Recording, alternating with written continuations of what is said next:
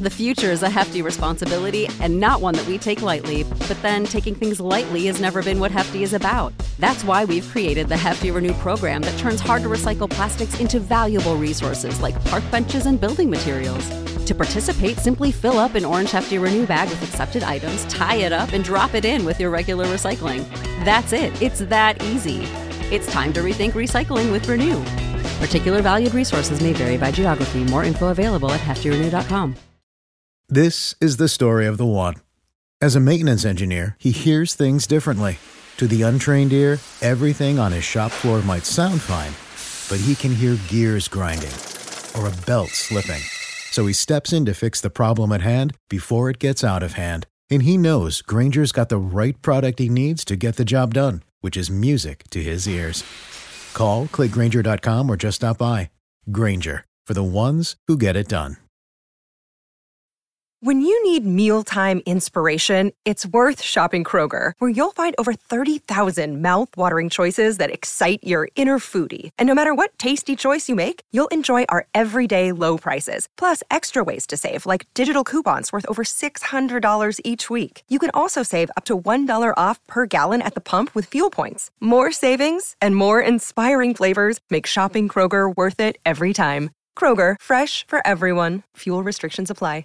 Attention BetMGM customers. Have a friend who loves sports as much as you do? Here's a chance for both of you to earn a $50 bonus when they sign up through BetMGM's Refer a Friend program. Just sign into your BetMGM account and click on the Refer a Friend program to send your friend a message inviting them to register a new account in the same state you use BetMGM in. Once your friend signs up and makes a deposit, they'll receive a $50 bonus. And once your friend places a bet with their bonus and the wager is settled, you'll receive a $50 bonus as well. Share the excitement and get a $50 bonus every time you refer a friend to BetMGM. Visit BetMGM.com for terms and conditions. Must be 21 years of age or older to wager. Ohio only. New and existing customer offer. All promotions are subject to qualification and eligibility requirements. Rewards issued as non-withdrawable bonus bets. Bonus bets expire in 30 days. Please gamble responsibly. Gambling problem? Call 1-800-GAMBLER in partnership with MGM Northfield Park. Introducing the Lowe's List for Innovation. While our aisles are filled with innovative products, we've selected our favorites just for you. Like the exclusive Whirlpool washer with industry-first 2-in-1 removable agitator. We love this washer because you can customize any load. And with other smart features to streamline your laundry routine, this product is a must-have for families. Shop the full Lowe's list of top picks at Lowe's.com. Lowe's, home to any budget, home to any possibility. U.S. only.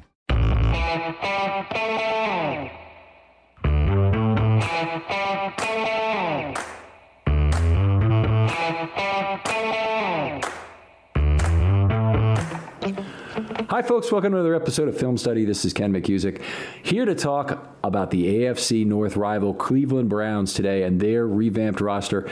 A lot of talent added to this, both through free agency and the draft. And joining us today to talk about that is Jake Burns. Jake, how you doing? Hey, I'm great. Thank you for having me on, Ken. I'm excited to talk about this. Always a pleasure to have you on Orange and Brown Report, correct? Yes, sir. Yeah, we are part of the CBS 247 group there. We're floating off on our own. They don't do NFL coverage anymore, but they host us. So yeah, we're right around that realm. So one of the interesting things about trying to get people for this show is the Browns have an unbelievably deep and talented group of fans who follow the team. And compare that to the Bengals, it's very hard to actually get people who are extremely knowledgeable about football. There are a few. There are a handful that are very good, and I don't want to put them down, but it's very easy to get good Browns talent on air, and we really appreciate that about the fan base there. It is. It's a committed group, and they got a lot of people that do different realms who are very talented. And I will agree, it is tougher on the Bengals side for some odd reason, because Ohio loves football all around, but the Bengals do a little bit challenging. But yeah, thanks for having me on particularly. I appreciate that. All right, okay, well, let's jump right into it, because the Browns roster, obviously, it's getting there in terms of age. It's a mature roster at this point with a lot of their talent, including the class with Baker Mayfield coming due now. But let's talk, kind of go through who there is there. I think you have to start with the quarterback, of course, Baker Mayfield in his fourth season coming up. They've already signed him for his fifth-year option, correct? Correct, yes. And so he's in the same boat as Lamar Jackson, effectively in terms of his standing. But what would be a win coming out of Baker Mayfield this year? I think a win coming out of Baker Mayfield would be continuing a lot of what we saw halfway on through the year. I think there was some sort of click about Week 7 Cincinnati game where, I don't know, this is a huge topic on this side of the AFC North, where Odell gets a knee injury, and from about the second quarter on, Baker takes off. 4 touchdowns, 350, helps him win the game in the last minute. And from that moment through the end of the season, by whatever metric you want to believe, became a top 10 quarterback, a genuine top 10 quarterback. And some of the metrics the last half of the year were like top 3. Like I really believe in Pro Football Focus's data analysis of quarterback play, because it's not results driven, it's process driven. And he played very well. But there's the issue of consistency, which you saw how poorly he played in Baltimore Week 1. And that kind of carried through the first 6 weeks or so. And what the biggest win in this side of the things for Cleveland is Baker consistently performs well, and he puts together 16 games of great play and shows that he can be not just a quarterback you win with, but a quarterback like Lamar who you win because of. That is the biggest thing they need him to do, not rely on the run game all the time. There are going to be games where the Browns can run the football on teams because not all NFL defenses are created equal, but they're going to need him to carry them in big moments. We saw glimpses of it last year. They need to see it on a bigger scale this year for sure. So that is the biggest win. Baker led them to 6 or 7 of those 10, 11 wins we think the Browns can get to. He's the reason for a majority of them. That is what we need to see. We think he's good, but can he be great? That's the level that people are trying to see Baker get to. All right, fair enough. We're going to have a show coming up on this fairly soon, by the way, but PFF's analysis of quarterbacks, I think, has left a little on the table with Lamar Jackson, would be my argument. And they kind of are open about it. They know that they can't really grade the impact he has on all of the other 10 offensive players, but there's no reason why these other 10 offensive players should be the greatest running game of all time, that we seem to be watching now week to week. No, there's no doubt. It's like the thing that's interesting is how, we're tied together, Ken, not just because of the division, but because of these quarterbacks in the same class. And you talked about Lamar getting his 5th-year option picked up, the same with the 5th year for Josh Allen. His gets picked up. So there's this who's going to fire first? Who's going to sign their guy first? And I know a lot of it is sort of seeing who sets the market and then go from there. Because there's no doubt Baker has not been as good as Josh was last year or Lamar has been the last 2 years. So there needs to be some balancing act there. But it's like these 3 guys in the AFC are going to be tied together for the foreseeable future. And I'm a huge Lamar believer. I hate playing against that guy. I love when he has to go to the bathroom mid-game, but hate playing against him. The barometer, the challenge of who's playing the best of those two, and I'm sure Baker would tell you the same thing if you got him in a room, and Lamar would say the same. They're always peaking. What did Lamar do this week? What did Josh do this week? They're doing that. So they're trying to compare and so that's just a fun thing to follow all around. And I think Browns fans are ultimately excited about where Baker is. So finally some continuity in the coaching staff. The offensive structure is finally the same one year to the next. So rare in Cleveland. So there are huge expectations for Baker this year. All right. Well, fair enough. Let's move on to the running back position, and obviously some stacking there as well for the Browns with some good players. Not too much 21 personnel from the Browns, right? Well, they started, they have a young man at fullback named Andy Janovich who came over from Denver. He was a great running back, hybrid running back fullback in Nebraska. Was at Denver, and they had a guy named Rich Scangarella who was a Shanahan offense disciple, used him in Denver. They got rid of Scangarella, so he was on the market. They got him for a 7th-round pick. They use the fullback sometimes. Not a huge part of the offense, but some. They kind of sort of got away from it the last half of the year, but they did a little bit. And then they don't use 2 running backs often. They don't do split back gun stuff. They did a little Pony you're talking about. Yeah.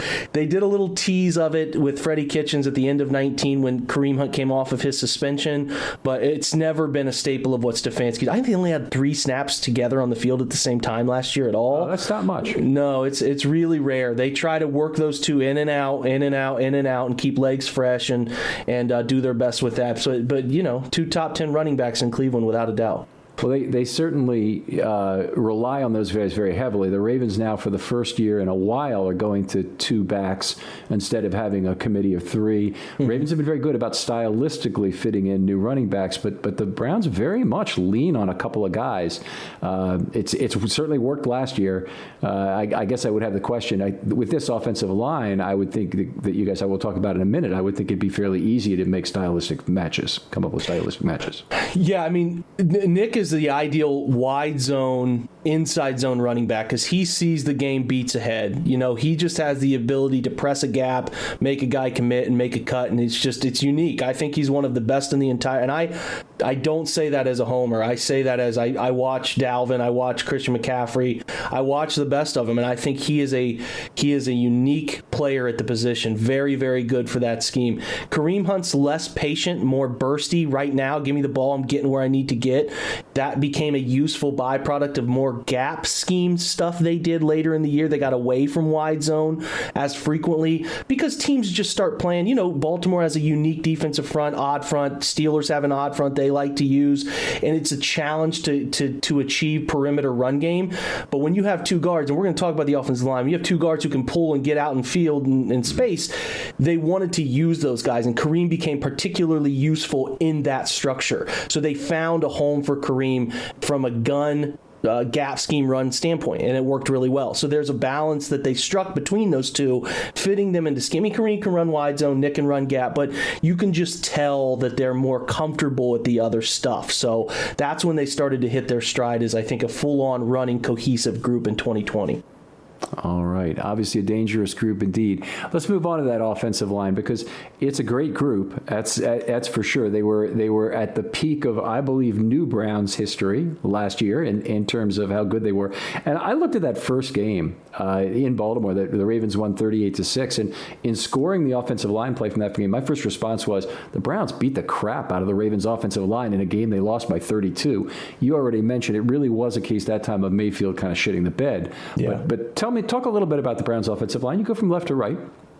Yeah, they have young Jedrick Wills, who was the 10th pick in the draft, who I thought was pretty solid, a really, really effective pass protector in 2020 as a rookie, which is what you want to see in a pass-heavy NFL, and the Browns became a little pass-heavy at the last portion of the year. Didn't perform in the run game as well. I think it's so tough for young guys in zone moving schemes to get to your target and understand where guys are going. He didn't do a ton of that stuff at Alabama, so not as effective run game as I'd like him to be, but I think he will as he gets more reps and he knows where second-level defenders are going to get downfield, or I should say upfield. I think some of that stuff will change. I just thought some of his target anticipation stuff wasn't great. It'll get better, in my opinion. It's something that happens with more reps in that system.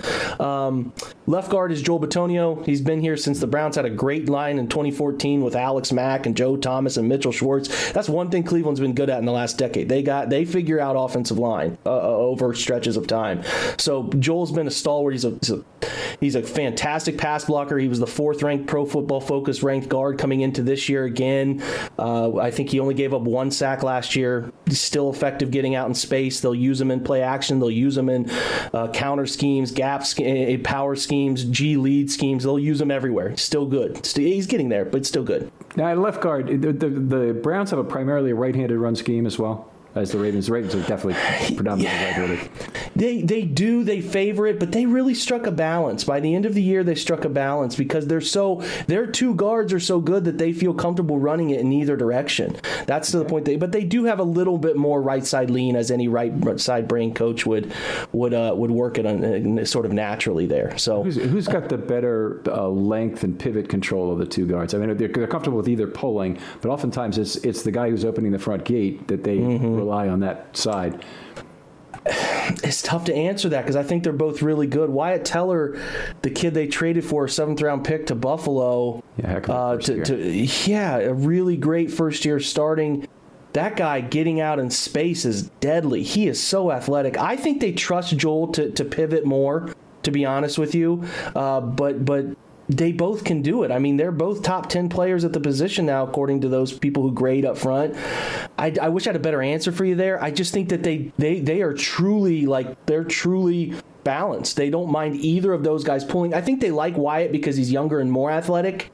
And Joel is a bit more of I think he anchors a little bit better because Wyatt is not as effective. The right guard is not as effective as a pass protector. I think he gave up 3 sacks last year. He dealt with a little bit of an injury issue in the middle of the year. So obviously Wyatt's pretty good, Pro Bowl level player in my opinion. The Browns are going to have to find a way to keep him around soon. J.C. Tretter is the NFLPA president. It's just a solid guy. How the hell has he been in the league for 9 years? It seems like yesterday the guy was drafted. It doesn't make sense. I saw that he was the NFLPA president at this point. That's always an impressive thing. And I can't think of a better position that I'd want it at than your center, who's making the line calls and doing that. 100%. And that was the great part of this year, Ken. I'm sure as you can attest, because you watch film like I do, was like I watched the game, I watched the All-22, then I go back like Wednesday and plug my headphones in to crank up the volume. And this past year, you could hear everything. You could hear all the line calls being made because there's no one in the stands. It was really cool, unique. And I just listened to JC control so much up front. Like Baker has a huge benefit in JC who controls so many line calls up front. Just a solid player. Not great, not the best in the league at the position, but a solid player. Did the Browns do anything with distributing line call responsibilities by, do you see any of the guard patting Tretter on the butt with some other element of timing?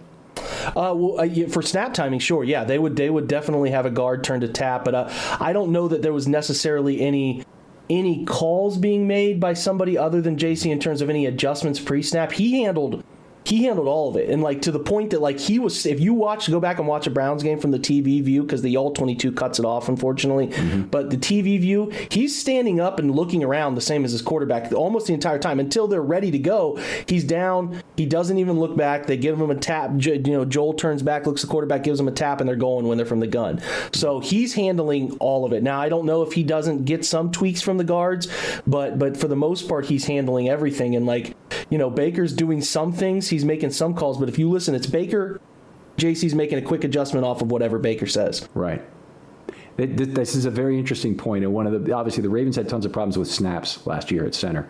This ball was going over Jackson's head all the time. In fact, you could argue that it really led or helped lead to the playoff loss of the game. They were already behind in the game. But the thing I've hypothesized is that by getting a new center in there in Bozeman, they don't necessarily have to give him the line calls because they've got Kevin Zeitler that they can have doing that, and he can also probably handle the cadence as well. Don't think it would be a problem to handle both, and just let Bradley focus on those snaps and getting it right down after down after down rather than loading the center with that responsibility. Do you think that's a practical application of that, or am I dreaming to think that that's what'll fix it for the Ravens? I think it can be. I mean, we had Kevin Zeitler in Cleveland for a couple years, and we loved him. I mean, I really liked him. It was a big topic of discussion when he was a part of the move for Olivier Vernon. He was kind of packaged into the Odell deal there with Jabril Peppers and all of it. But, yeah, we loved Kevin Zeitler. Very smart guy, very, very cerebral player at the position. If you wanted to have him handle that mental burden so that your center specifically focuses on snaps, it could easily be something that he handles. So I don't think you're in dream world there at all. Kevin's a very smart guy. Guys that, like JC and Joel talked so highly of him when I would ask him questions about him, and very smart guy when you get him to interview too. So and the funny thing is he was hugely connected to Brown's Twitter. Like his wife was very active on Twitter, and just a really nice guy too. So we pulled for him. Now it's kind of stinks because we love him. Now he's got to go to Baltimore from on-field hatred thing. But he's a good person, like genuinely a good person, and we always pull for him. I have run into that a lot as well, but I wondered if you'd run into wives and parents of players on Twitter who are always liking your comments or whatever when you have something nice to say about a player, but it seems to happen a fair amount. Yeah, Joe Schobert's wife was very active on Twitter before she, they went down to Jacksonville. He got signed down there, and actually, ironically enough, Wyatt Teller's girlfriend or now wife, they just got married. They're very active too. But I'll talk real quick. The Browns right tackle is Jack Conklin.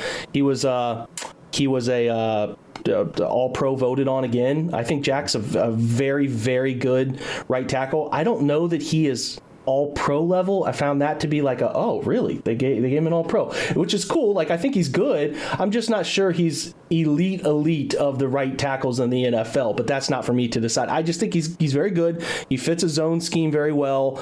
The Browns like him. He's just a quiet workhorse, man. He shows up with his lunch pail, all the old cliches you can think of, does a great job. And the Browns feel really good about their right and left tackles protecting Baker, and Baker started to feel really comfortable with them too. So I think Jack is a nice player to complement what is a pretty good offensive line.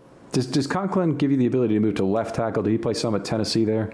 He did not play at Tennessee there, but he did at Michigan State. So it's in his background for sure. But he talked about, because that was a big topic of discussion, Ken, was, they drafted Jed Wills, who's a right tackle at Alabama. Mm-hmm. They signed Jack Conklin, who specifically played right tackle in Tennessee because Taylor Lewan played the left side. It was like, okay, did they switch Jack back to left because that's where his background was at Michigan State? But they decided to just commit to Jed on the left side, and that's what they went to roll with. But yeah, there is some versatility from both of them if they need to. They brought in James Hudson. I'm sure we'll talk rookies. They brought in James Hudson, who's a left side guy out of Cincinnati. So if they need to, they could always move those guys if injuries occurred. Let's dip down a little in the depth, because I'm always interested in that. Hudson is a guy, when I looked at draft prospects at tackle, I said, this guy's ending up at guard. Mm-hmm. Well, they think he could.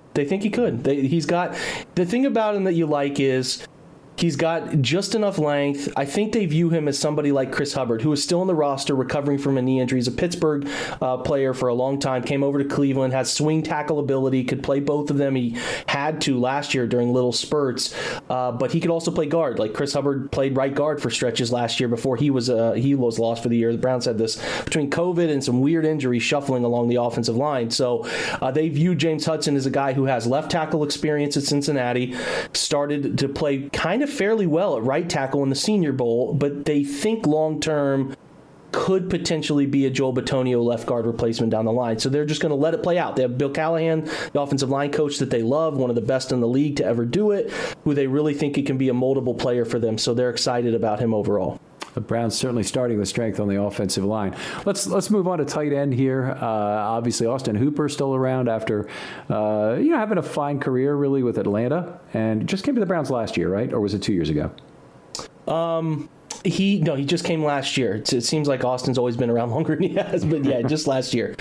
I'll talk about Austin. They like him. He was a little disappointing last year from a production standpoint, but it was not a high volume passing system as it is.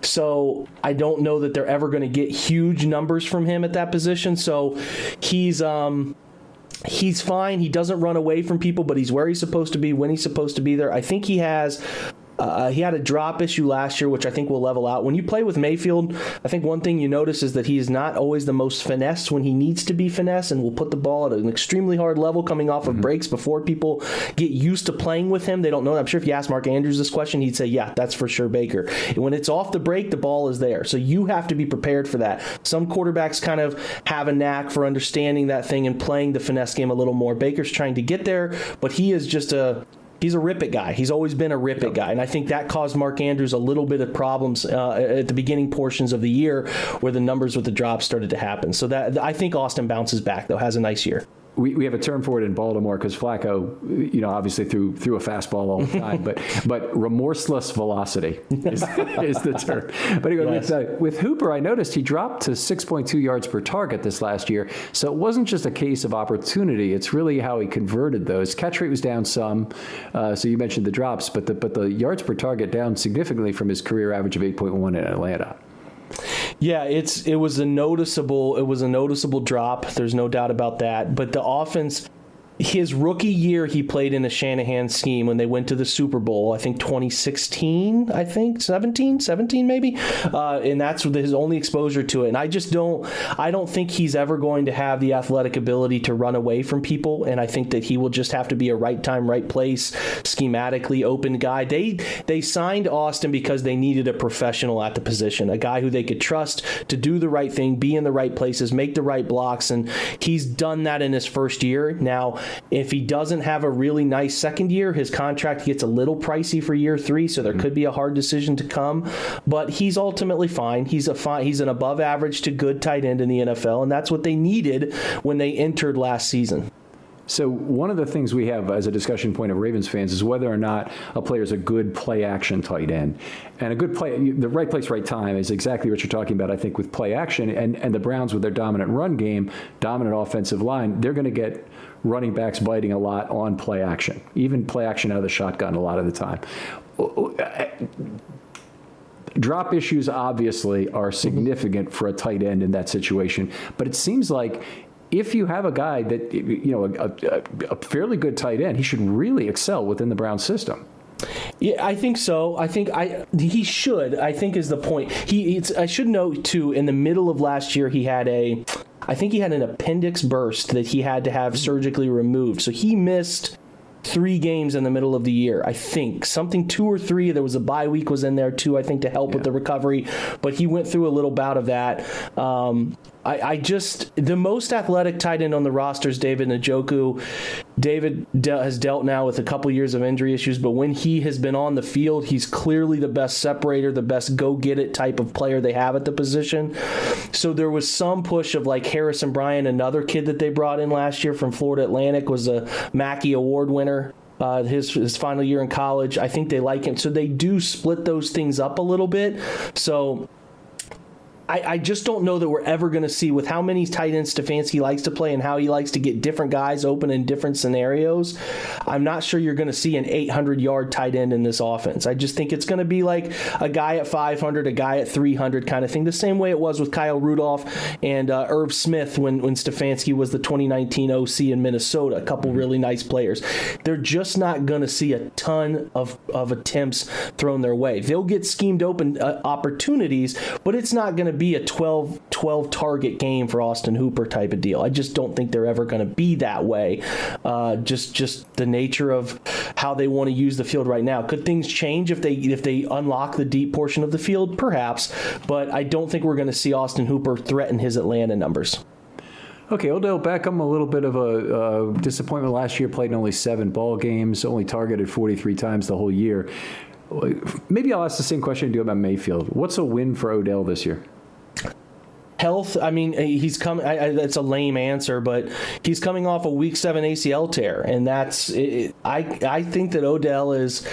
Correct me. This is a weird saying, and you can call me crazy, but he's a violent cutter. Like, how he uses his agility is how he wins in the NFL. He doesn't jump over people. He can do it, but he doesn't jump over people, and he doesn't really, maul people for contested catches. Like, he's a separator by nature, and what he does to get separation is put a ton of stress on his knees and ankles. Like, that's just how violent cutting goes. Now, I've seen him run in a straight line in his recovery. He's looked okay. He's looked more than okay. He's an NFL freak of nature athlete, but he's looked good. I need to see him cut. If he can come back by week 3, 4, 5 and build a route tree, and by the end of the year have 12 healthy games, maybe 600, 700, 800 yards and catch a couple touchdowns, that to me is a success. I think Browns fans are of the thought that Odell's going to be back week 1, he's going to be ready to go, and I'm like, okay, I don't know that that's going to be a fact. There's a lot that goes in. The data, Ken, is not good with 28, 29-year-olds who tear ACLs at wide receiver. It's never been good.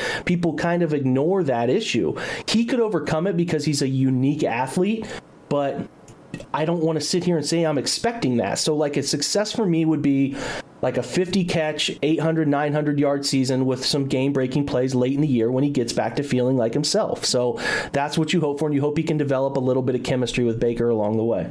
Okay, that's a really interesting point you make about violent cutting, because the drafting of Rashad Bateman for the Ravens is a similar type of guy who makes his living at the top of the route. Really is cutting in 6 different directions, 7 different directions, whatever it might be from there, including stop and go kind of moves. And that's very interesting to hear you say that about Odell, and discouraging, I think, a little bit in terms of what the injury future might look for him.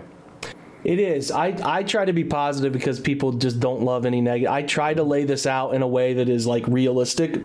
I think Odell is a unique athlete. We've seen it for a while. So if there's a guy who can overcome this, he could be the one. But I just keep telling people, temper expectations. It's not like the Browns lost Grant Delpit, their rookie safety out of LSU, and to an Achilles tear, but it happened in training camp. That's so much different than 2 months later in week 7. So it's just how does the timing of all of it work out? So it's a tough year for Odell because there's a lot on the line, a lot of money to be paid to him, and a lot of money to the wide receiver position in general. So it's just an important time to how does it all mesh with Baker and all of that stuff? There's a lot going on there.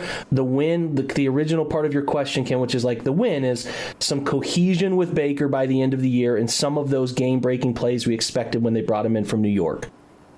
Well, fair enough. Looking at his yards per target and where he is now at 28, I'd be a little bit. That's the key stat for me for any receiver, frankly.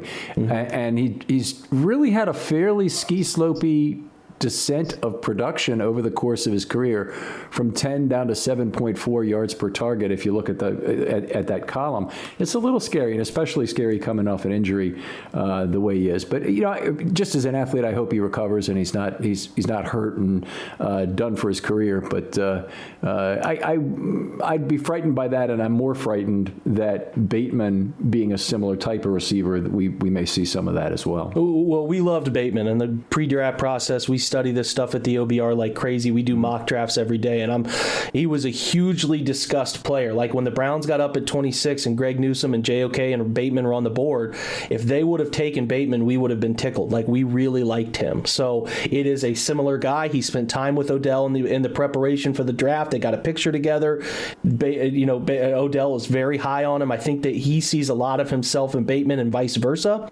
So I think you're spot on talking about the top of the route separating type of guy. Like, we loved the nuance that Bateman had in his route tree and the way he was able to win at different parts of the field through creating separation, plucking the football. Those things were huge. So we hate that you got him, but you're spot on. You're spot on about your analysis of the similarities there. All right, let's move on. This is a show about the Browns. I'm sorry about bringing up the Ravens from time to time here. Jarvis Landry, professional receiver now. What do you want to talk about with him? He's been consistent. Let's put it this way. He's been consistently himself in a place that has not had much consistency at the position. Jarvis is not a great athlete by NFL standards at the wide receiver position. He's not going to run away from you, but he's a tough SOB who leads by example, and he's vocal, and he gets to the right places all the time. He'll make some sneaky plays when you don't expect him to. He's able to make people miss in space, and that helps because he's not going to run away from you. He can do some of those things. He catches the football relatively consistently, and he is a nice contested catch player too. So he's just fine. He's a fine player. The topic of discussion is like, well, could the Browns go get Julio Jones? Well, hell yeah, they should go get Julio Jones if the opportunity presents itself, because they need more there as a playmaking point of view. So Jarvis is fine. He's making a lot of money, mm-hmm. And he's fine. He's never going to be a 1,400 yard, 10 touchdown receiver. He's just always going to be kind of that $8 to $1,000 and maybe 4 to 7 touchdowns. Like, that's just who he is. So he's pushing 30 now too, and he's getting to the point where the Browns are going to have another hard decision on him and Odell, both the LSU brothers there. So we're going to have to figure that out. All right. So I was going to leave this to the end of the wide receivers, the end of the offense, in fact, but let's talk Julio, because we can't avoid that discussion. Several teams rumored, the Browns are clearly one of them. The Ravens are also named in that group, and there's no way the Ravens are getting him. They have the least effective cap in the entire NFL at this point. But how would you see him within the Browns offense if they did get him? Well, Julio can fit in any offense. I mean, he thrived with Shanahan in that similar structure in 17 when they went to the Super Bowl. Matt Ryan was your MVP, and you could find a role for him without a doubt, in my opinion, in this offense. The Browns do have 21-ish and change, but they want to roll over cap too, because they got a lot of tough calls coming up with Nick and Wyatt and Denzel and some guys they want to pay. So it would probably involve. I just don't think, like, people are like, well, trade Jarvis for Julio. It's like, well, why would the Ravens want Jarvis Landry back? What sense does that make when they're trying to cut cap and they would want just picks? Like, they just want picks. Why would Atlanta want him, right? Yeah, my bad. Yes, my bad. Why would Atlanta want that? So, the Browns could do it, but I think they have some things they'd rather do. So I don't know that they're willing to just forego some of those things for a run at Julio. So, you're also giving up a second-round pick or whatever it's going to cost to get him. So, that's the thing. I think everybody's talking second-round pick plus a third-round pick the next year and this and that. It's not going to cost that much to get Julio Jones. He's available for cheaper now because Atlanta has to dump him. There's only a few teams that can really get him, and I'm sitting here very fearful of the Browns getting him too cheap. So they could. They could. We have not heard of. We have a guy on our staff who's connected to a couple people inside the office, and he usually will get breadcrumbs that lead him one way or the other about. He hasn't really heard anything real or substantial from the Browns side about it yet. So if they did it, I would be probably as surprised as when they traded for Odell, which was kind of jaw-droppingly surprised. So, but would I love it? I think it would make their offense really good. And if they're in a, I say this, Ken, and we'll talk to you. I know we got a ton more to talk about, but like the Browns may never be better than they are right now. They're in a unique window of cap situation that has allowed them to expand, and they may never be as good as they are in this moment. So they should do whatever it takes to make a real push at this thing. So I don't know if those you look at it as these 2 years. These next years? I think so, because you haven't paid Mayfield yet, you haven't paid Denzel yet, and they're kind of like sitting in this window of some of these young guys' contract situations are allowing them to go get the Troy Hills in the slot corner of the world, the John Johnson safeties of the world. It's allowed them to go get Clowney because they have, Andrew Berry hasn't had enough drafts to truly build what he wants to build, so they've been able to supplant some of the issues from previous regimes by going and signing some guys. And they've signed some people who on paper make a lot of sense and are really good football players. But as you go, you got to pay Baker $30 million a year. You got to pay Nick $12 million over the course of the next 2. Like, it just gets tighter. So the theory to me that we've kind of been rolling with is the Browns may never be better than right now. They could. Everything could work out, and they could pick a bunch of really good players. But they may, key point there, all caps, M-A-Y, never be better than this next year or two. So they should be pushing for people if they can go make those pushes. And Julio is like a guy that you would push to try to put yourself into a title conversation. So I think they should be discussing it. Do they actually end up discussing it? I don't know. Okay. All right, very interesting. Would the expectation be that Julio would be restructured as soon as he's traded? Because he basically has got all his guaranteed money off the table. The Atlanta's got to pay it. He no longer has any obligation to them. I'm just thinking, he probably doesn't want to play the last 2 years of his contract for $11 million. So his first thing is going to be, give me a new contract. It absolutely is, and I think that's a big reason why you haven't seen someone pull the trigger yet. It's like not only are you giving up a pick or two, whatever that pick ends up being, you also have to figure out how to make him happy from a financial.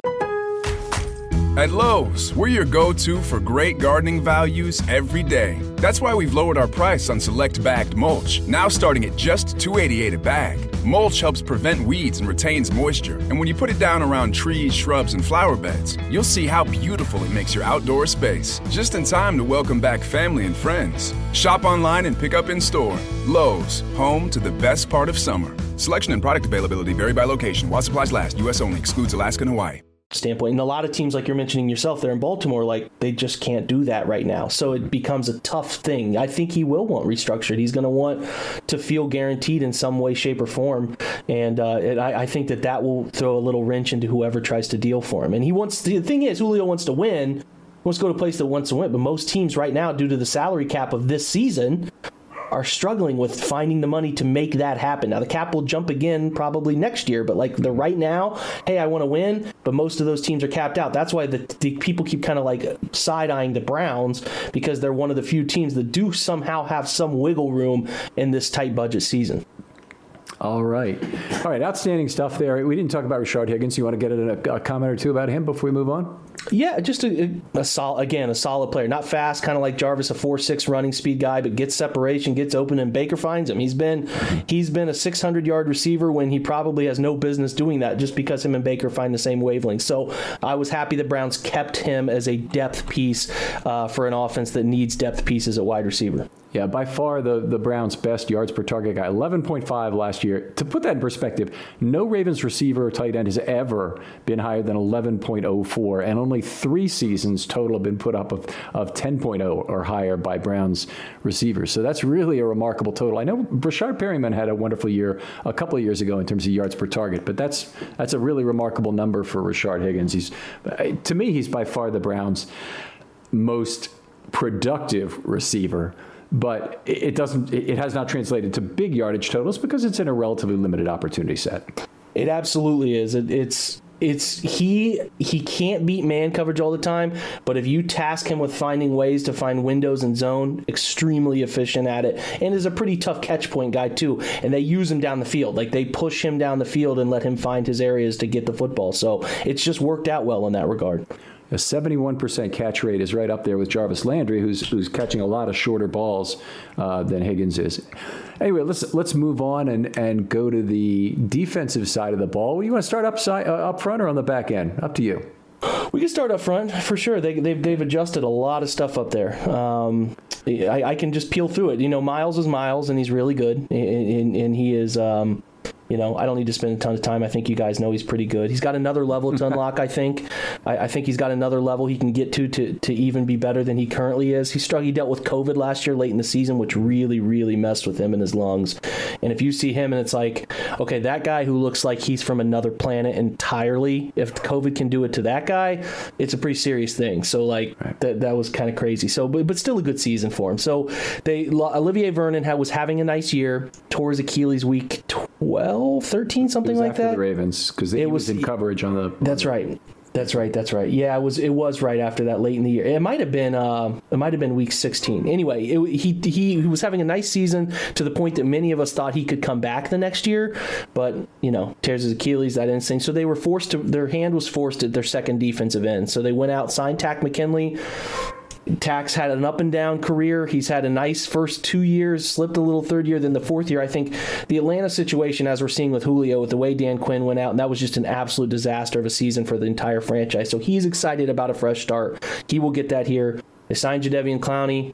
People have their opinions on Clowney. He will not beat people around the edge all too often. He's not a great bend rusher, never has been, but he is effective double moves, and if you get him inside on twist stunts or A-gap pressures or put him in a 3-tech and let him hunt, or a 4-eye, he's dangerous. So they'll be creative with him and let them go a bunch of different ways. Defensive tackle, all over the board. They signed Malik Jackson, who has been known for his work with the Broncos and then was most recently with the Eagles.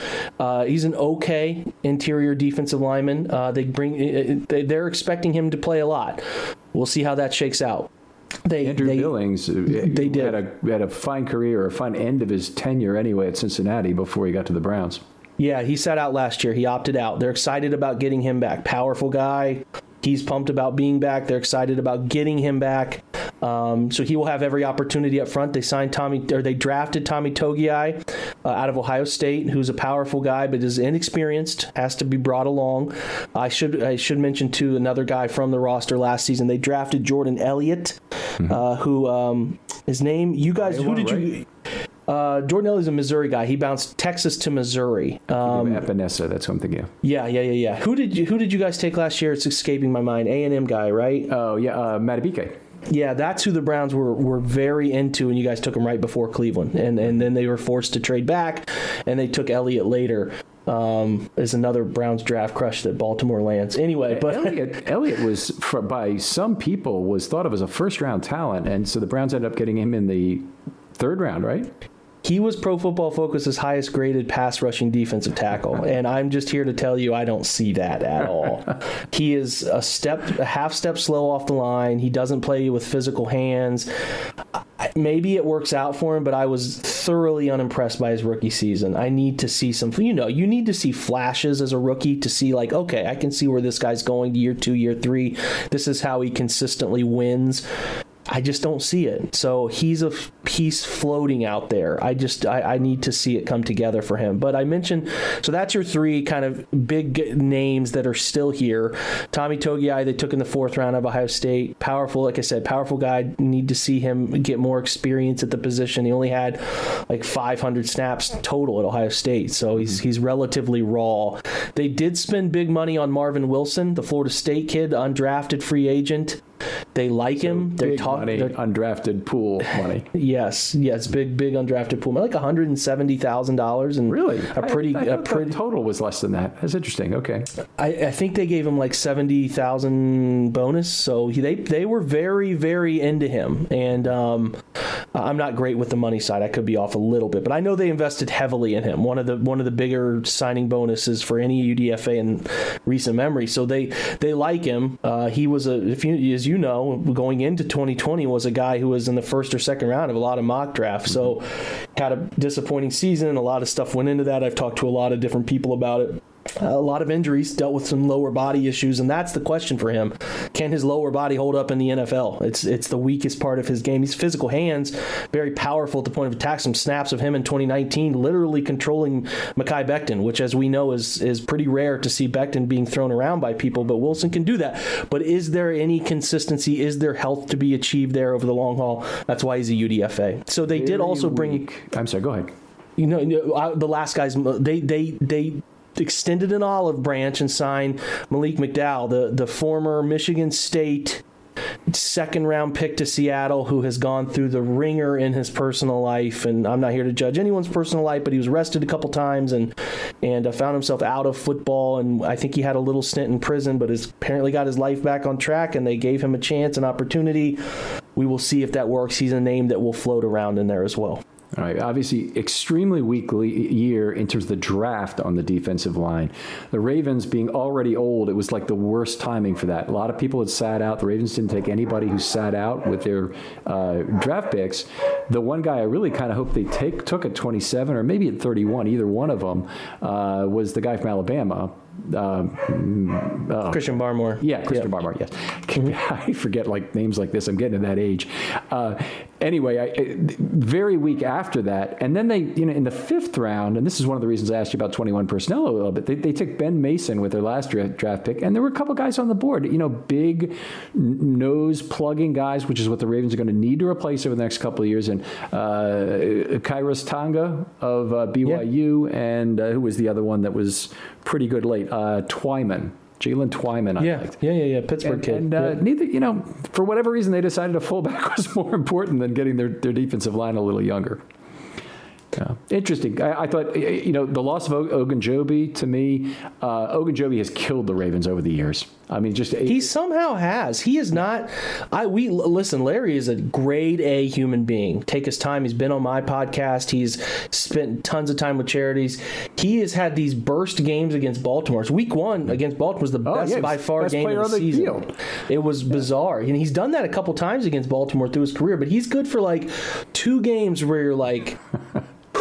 If he can channel 75% of that, he can be a top 20 interior D lineman in the league, but he's just so inconsistent, and he just forgets if his first move is taken away and he can't dislodge, he can't break away from people, the hands are a little weak at times, and all the best he ends up signing in Cincinnati, but it was just never going to be a Brown situation because they just needed more and there was nothing more he could provide for them. So he's just kind of a depth player down in Cincinnati. Who knows? Maybe he breaks out down there and reaches his full potential. I think there's a real player in there, but the Browns just for whatever reason couldn't pull that out of him. I wonder if it was just the Ravens having a weak interior line that they were schematically able to use him differently, but obviously frustrating. Javon Hargrave was the same problem. So once you start having nose tackle after nose tackle in the division kind of beat you, Javon Hargrave, legitimately excellent player, but you wonder, is it your guys or is it their guys? Yeah, and so that's a good point. All right, let's move on. We'll talk about the linebacking core. Obviously, with the big addition at the inside linebacking position of Jeremiah Owusu-Koramoah. Yeah, so they were stunned. Listen, if the heart is the reason he fell, okay, but the guy's a player, man. He flies around. He can play the overhang. He can play in the box a little bit, too. He's not going to thrive in the box in the NFL because he's not real big, as big as those players should be. But he can do such a variety of things that they're just so excited about him. They're raving about him at rookie mini camp because he's just picking things up fast and he moves well. A lot of guys talk about it takes a couple practices and you can tell, that the guys say that. You can tell right away whether a guy is the player you think he is or not. And they like him. So there's a lot of belief that he can be a player for them. They brought in Anthony Walker from the Colts as a mic for them. They let go B.J. Goodson, who had a pretty nice year, B.J. did, in 1 year of finally getting a chance to be a 3-down mic inside linebacker. They let B.J. go. They bring in Anthony Walker, who the Colts loved him, He was a 2-down player for them. Darius Leonard made a tribute video to him when he left, and I think he'll be a nice veteran leadership player, but he's not a 3-down player. They really like Jacob Phillips, who they took out of LSU in the 2019 draft. Patrick Queen's I liked him too. Side by side. Yeah, they like him a lot, and he flashed. Like, he had a knee issue. Actually, after week 1, he had a knee injury after the Baltimore game that cost him 4 or 5 games. Played a few, and he had a nice game against the Colts week 5, and then had another lingering knee issue, and then came back later in the season. In week 17, he had like 9 stop tackles starting at Mike for Goodson, who was out with COVID. And if you know, stop tackles on PFF are those plays that are no gain or negative loss. Yes, yeah. He was all over the football field, like flying around. I'm like, if this is the version of this kid they're going to get as a will backer, I think he can be really good. So they like him. They like JOK. They like Anthony Walker as sort of a veteran leadership presence, early down player for them. They also have Sione Takitaki out of BYU. They took in the 18 draft, was a mid-round linebacker. I think their third round pick that year. I get those two mixed up. They took him in the 3rd. He was an edge, converted to inside linebacker player in that hybrid defense they run at BYU. He's a Sam for them. He'll be a 20-snap 3 if they have to play base personnel packages. He's a nice thumping run play linebacker, but he took some strides in coverage, but for the most part is just a grass eater. He just doesn't feel it like you need to feel it. So he is that extra body, good special teams player, high effort, high motor guy. Okay, this is one of my real interests in football, is the dime defense and how important and valuable it can be to managing your salary cap. Now, looking at the Browns, obviously, they got mostly younger players at the position. Nobody who's making a ton of money, obviously, at that inside linebacker spot yet. But in taking a player like Owusu Koramoah, they're almost committing to him as a 3-down player for the future. He won't be a 2-down player, and he won't, if you're gonna draft a linebacker who covers, you're kind of committing him to being a 3-down player. And I've been of the opinion that you're much better off getting cheaper coverage on the coverage downs from your 3rd best safety and a better, thumping run stuffer. Phillips really fits the mold. He was a guy I wanted for exactly that for the Ravens in a later round. It ended up the Browns got him in the 3rd round. That was too rich for me. But if the Ravens could have had him in the 4th or 5th round, I would have loved it for them. I think you want to I like committing to that 2-down player and playing dime defense as much as possible. The Ravens got away from that last year. It really hurt them to have Chris Board on the field playing a lot. The Browns, I want to come back to them. Are they really a team that believes in the dime and goes to it, or are they really a 2-down committed linebacker group?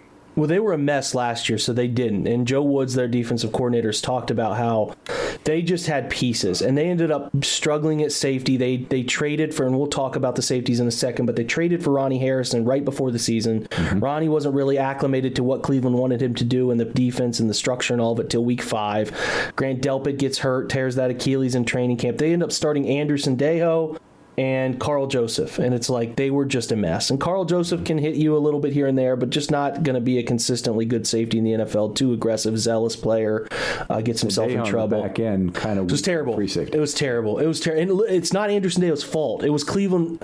As much the injury stuff happened, and it's like it was Cleveland's fault in general. People rip on Sendejo and they rip on him, and it's like, okay, can you look at the broad perspective here, where it's like that guy's clearly playing out of position. They have a young man named Sheldrick Redwine who they took out of Miami in the 4th round of 2018. But they didn't even trust him to be on the field. That's how you can tell that, Alper. That thing is gone. They wanted Sendejo out there because they actually believed he could align people. So to the crux of your dime defense question, they want to get there. And we'll go into safety now as we talk about that. They signed John Johnson, a phenomenal safety, a hybrid guy who can do it all. He can play split. He can play post. He can play walk him down in the box. Hell, they did that with the Rams. Brandon Staley, now the Chargers coach, is talking about how he was their green dot guy, because he's on the field all the time. They had a weak linebacker position, they'd run him down and let him play will. They let him do it all. So the Browns are very excited about having him in their building, and the person he is, and the communicator and the leader. They love it. So they're really excited about John. So would it be fair to assume that Johnson could? I don't know if Johnson is wearing the green dot for Cleveland this year, or if it's somebody else. But would it be fair to say that Delpit is going to be the committed free safety this year, and Johnson will be the guy who is the split safety in a dime, maybe comes up to play some strong safety as the second safety on most downs, and then also is on the field on dime to play the back end while somebody else plays, maybe Joseph plays in the box? in theory, you're spot on. It depends on how Grant Delpit comes back. How he feels from that Achilles injury is going to be what dictates that stuff. Because John can do the free safety stuff. If you remember, John Johnson was a low 4.6. He's not a great athlete. You can get him in trouble if you put him on islands against really elite running wide receivers. So I don't love him playing post safety a ton, but they can do that every now and again with him. He's better in split looks. But yeah, they'll roll him down. Like he gave George Kittle trouble. He was a problem for George Kittle in coverage. Like he can cover bigger fellas. Like that's his thing. They'll do that with him. If Grant is right, they will want Grant being your center fielder as often as you can because he's so rangy and instinctual. You watched him when you studied Patrick, I'm sure, and that LSU defense. That's what he does best. He runs. He can cover the slot too occasionally. They have nice flexibility now with Grant, with John, and then with Ronnie Harrison too, because Ronnie made some strides too. So they have a nice flexible 3 safety group there. Yeah, that's helpful. I won't get into this. I don't like over versatile safeties. I like to have some defined roles, and in particular, you can convince yourself all 3 of your guys are interchangeable. But if you really don't have the free safety, if you don't have that ball hawk, you don't have what you need at safety. Because the other positions are easy to fill. Strong safety in the dime, you should be able to get those by numbers of safety. Yeah, I love Delpit coming out of last year's draft. He and McKinney were the 2 guys at safety I liked for the Ravens with their first round pick. They came up with Queen. McKinney was the guy I really had hoped they would get. He went, of course, to the Giants, and then Delpit either right before or right after went to the Browns, of course. Yeah, the key comparison there was ironic because the Bucs had taken Wirfs right after the Browns took Wills, and then they took Winfield right after the Browns took Delpit. So yeah, I'm with you. I think Grant has the ability to do that stuff. I would like for them to define him as a deep player in coverage because I don't love Grant tackling a ton at the line of scrimmage. I just don't think it's his best forte. But I think he can cover in space really well. He's got oily hips. He can turn and run. He can change direction. He can backpedal. He's a fluid athlete. Ironically, what he tore his Achilles doing was just a backpedal, jump up, pick the ball on an angle drill. It was so weird. It was on like the background of Browns had a coverage of training camp because no one could be there, and you could just see him like just land and it snapped. So it was so weird. But if he comes back, you're right. I think you are. It's a theory that I haven't heard a ton of people talk about, but I do think you're right. You do need some defined roles. I think Ronnie Harrison was a 4th round pick. I think a 4th round guy out of Alabama, goes to Jacksonville. He's a comfortable line of scrimmage type player. I think John Johnson has proven he can do a little bit of everything, and that's why he's viewed as a premier player at the position. I don't love him in single high, but if he's a split field guy, roll him down, let him play hook zone, let him run rove, like kind of let him spy the middle of the field, play that middle coverage area, and he can do those things very well. But they took Richie LeCount in the 5th round, who's more of a center field type kid out of Georgia, and then obviously he's going to fight with Sheldrick Redwine for that depth spot. But they do, like I back to what he said, Joe Woods said, they only played like 25 snaps of dime last year. They couldn't do it. They couldn't do it. They flat out couldn't do it. They didn't have the personnel. So they were that's why teams kept coming back. The Browns would jump out on people who were going in more neutral offensive structures and so the Browns would do a nice job. And they had some turnover luck last year, but they would get teams down because their offense would strike early, and then they'd have to rely on coverage. And like the Titans came back, the Eagles came back. They were up on Dallas huge, and Dallas came back. Like they were gashed because the personnel didn't fit. So Joe is really excited about getting JOK and getting John and Ronnie and Grant, everybody healthy so they can do dime. And he's a true nickel guy by nature. So that's what they want to do. Okay, so let me put that in perspective, because that's like 2.5%, maybe slightly less than that, since they probably played about 1,100 snaps of defense during the regular season if they played 25 snaps of dime. The Ravens in 2019, and admittedly they were protecting some big leads for a lot of the year, played 42% dime. It's wild. They dropped to 15% dime, 15 and change in 2020 because they just didn't have, like the Browns, 3 safeties they trusted being on the field. They tried it with Gilchrist early in the year, an old guy who's been bounced around the league, is 29, still in the practice squad. And then they really never were able to find another guy. They didn't trust Geno Stone to do it, so instead they put Board in there as a linebacker. It really hurt the team. But it sounds like both defensive units will probably benefit from getting back to playing more dime in 2021, I would think. It's just the best defense for the NFL right now, just where it's going. And if you have, but you're right about both teams.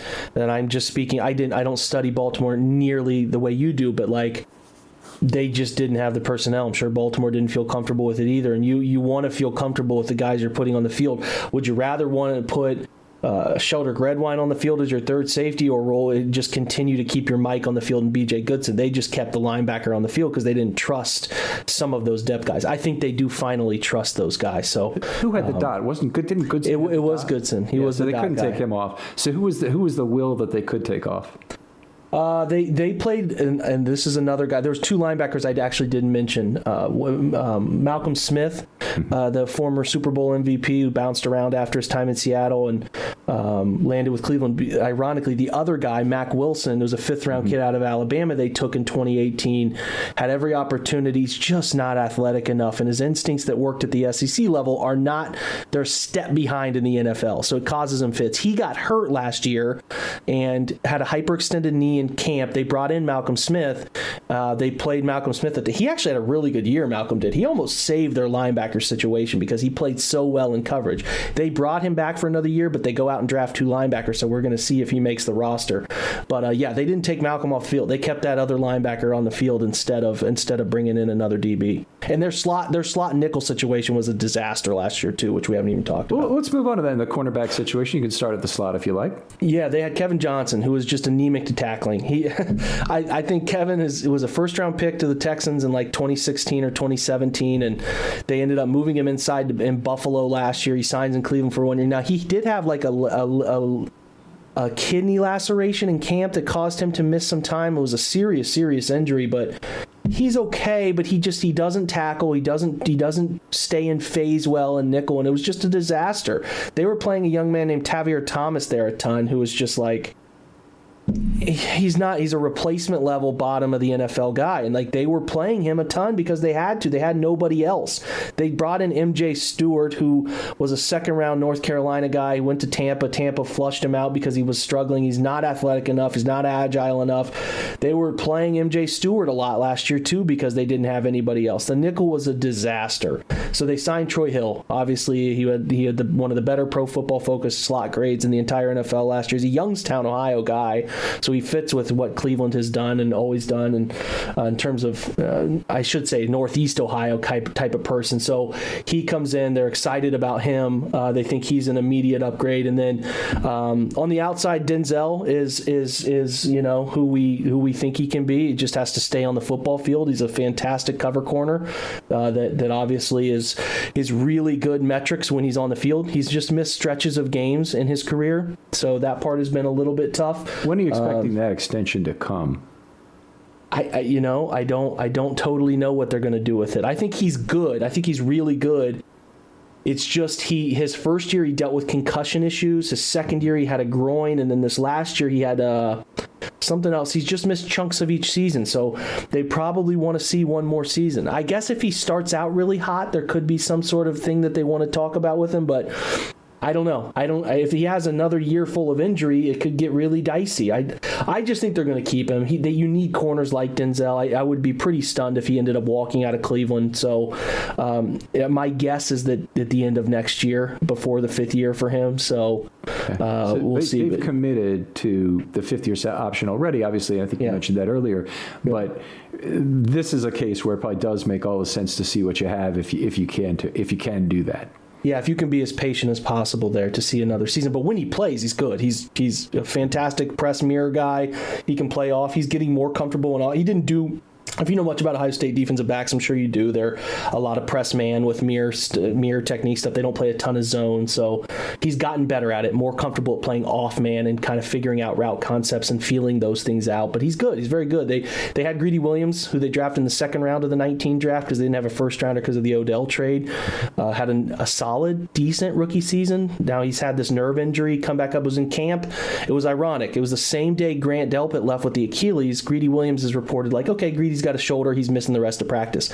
It turns into he's out the entire season. He's got a degenerative nerve issue in his shoulder that is had a flare up at LSU, and it returned last year. He claims to be back on track this year. He did an interview with local Cleveland, and they said he's He said he's ready to come back, but until you put the pads on, until you hit that shoulder again, nobody really knows. So the Browns went into the draft thinking they had one corner, and that's where they they drafted in the 26th pick there, Greg Newsome out of Northwestern, who they like. He's a very scheme-diverse corner. He played a heavy Northwestern zone scheme. It's very NFL-like in what Northwestern does with their DBs, but he can also walk down and get in your face and plays agile. He's got the right level of cockiness, that a corner should have. And we like that pick. I did. I mean, the injury stuff with him is a little scary too. I mean, I think he only played 17 games over the last 3 years, but those 17 games I liked a lot. I think he has a lot of what they look for in corners, as far as really good athleticism, as far as the tape showing guy who can make plays on the football when it arrives. Didn't have a ton of ball turnover production, but I thought he was always around the football when it mattered there. And sometimes, interceptions can be capricious just based on when your head is around at the perfect time and the ball landing right where you thought it would. So I liked it. I thought there were 4 corners that were worth round pick 26, and they got the 4. I did not expect him to get past the Tennessee. Well, Chicago moved up at pick 20. Chicago's cornerback room's a disaster. Tennessee's is even worse, and they didn't take. Well, they took Farley, I think, right? I could be wrong on that, but. Yeah, we just didn't think Grant would get there. Then Grant, it was like we talked about it earlier. Grant was there, and JOK was there, a guy that we thought they'd be connected to, and Rashad was there. So yeah, we like him. There's definitely a route where Greg Newsome fails in the NFL. It just boils down to, can he stay on the field? If he stays on the field, he's fine. I think he can have a nice NFL career. The good part for him is a lot of these guys, J.C. Horn, Patrick Surtain Jr., Caleb Farley, are going to come in and expect it to be the guy right away. Greg doesn't have that burden when he arrives in Cleveland. He can be a guy who covers a number 2, a better matchup for him. That helps. So, I think he's young. He's excitable. He's a very, very smart kid out of Northwestern. They like him. I like him. And like I said, it's not a stone cold home run. He's going to be a good NFL player pick. There are routes at which he could fail, but as far as what I saw on tape, I see a guy who can play in Cleveland and what they do, and I think he has a nice chance to be a nice player. It certainly fits in with a lot of the Browns' depth needs here.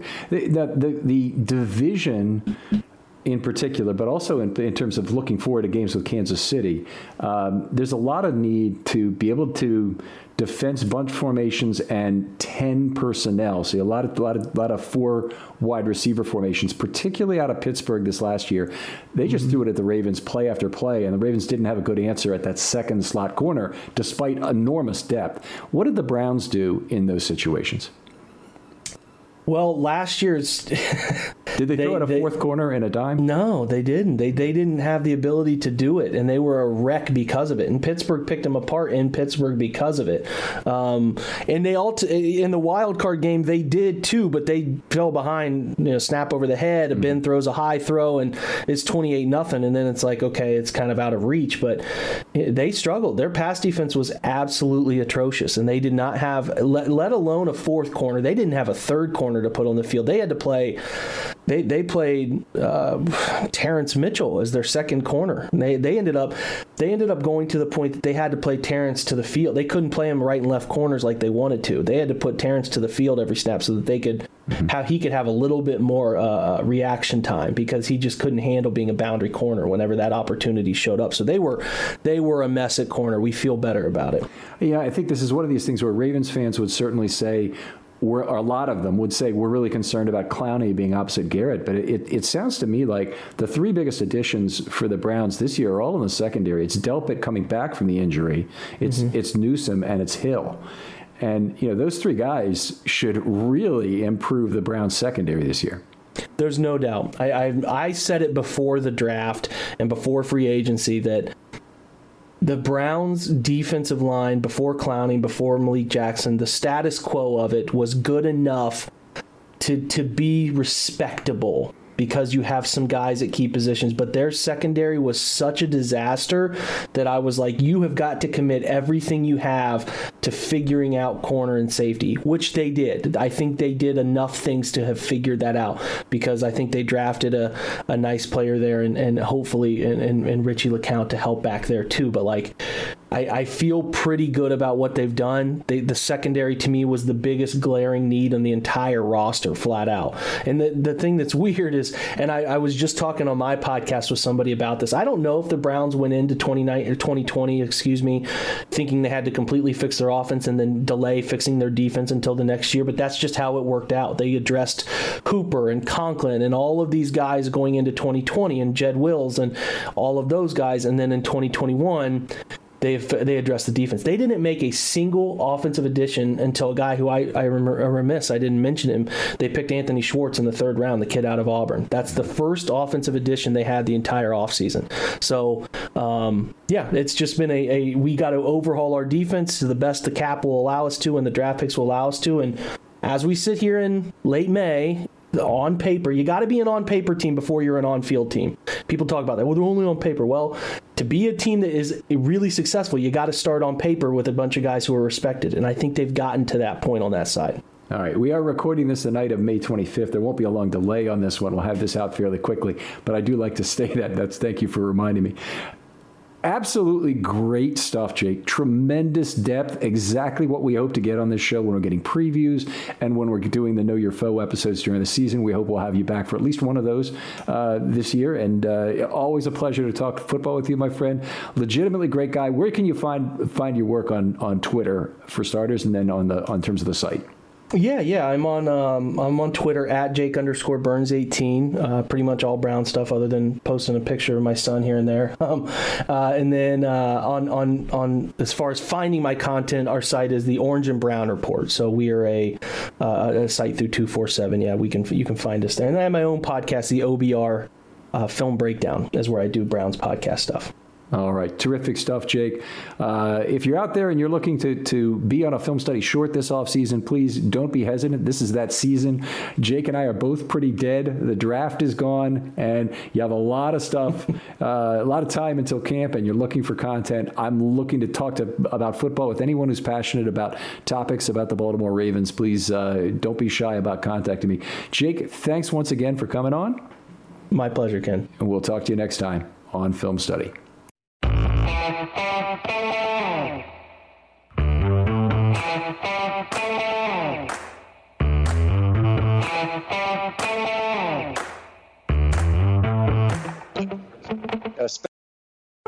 Introducing the Lowe's List for Innovation. While our aisles are filled with innovative products, we've selected our favorites just for you.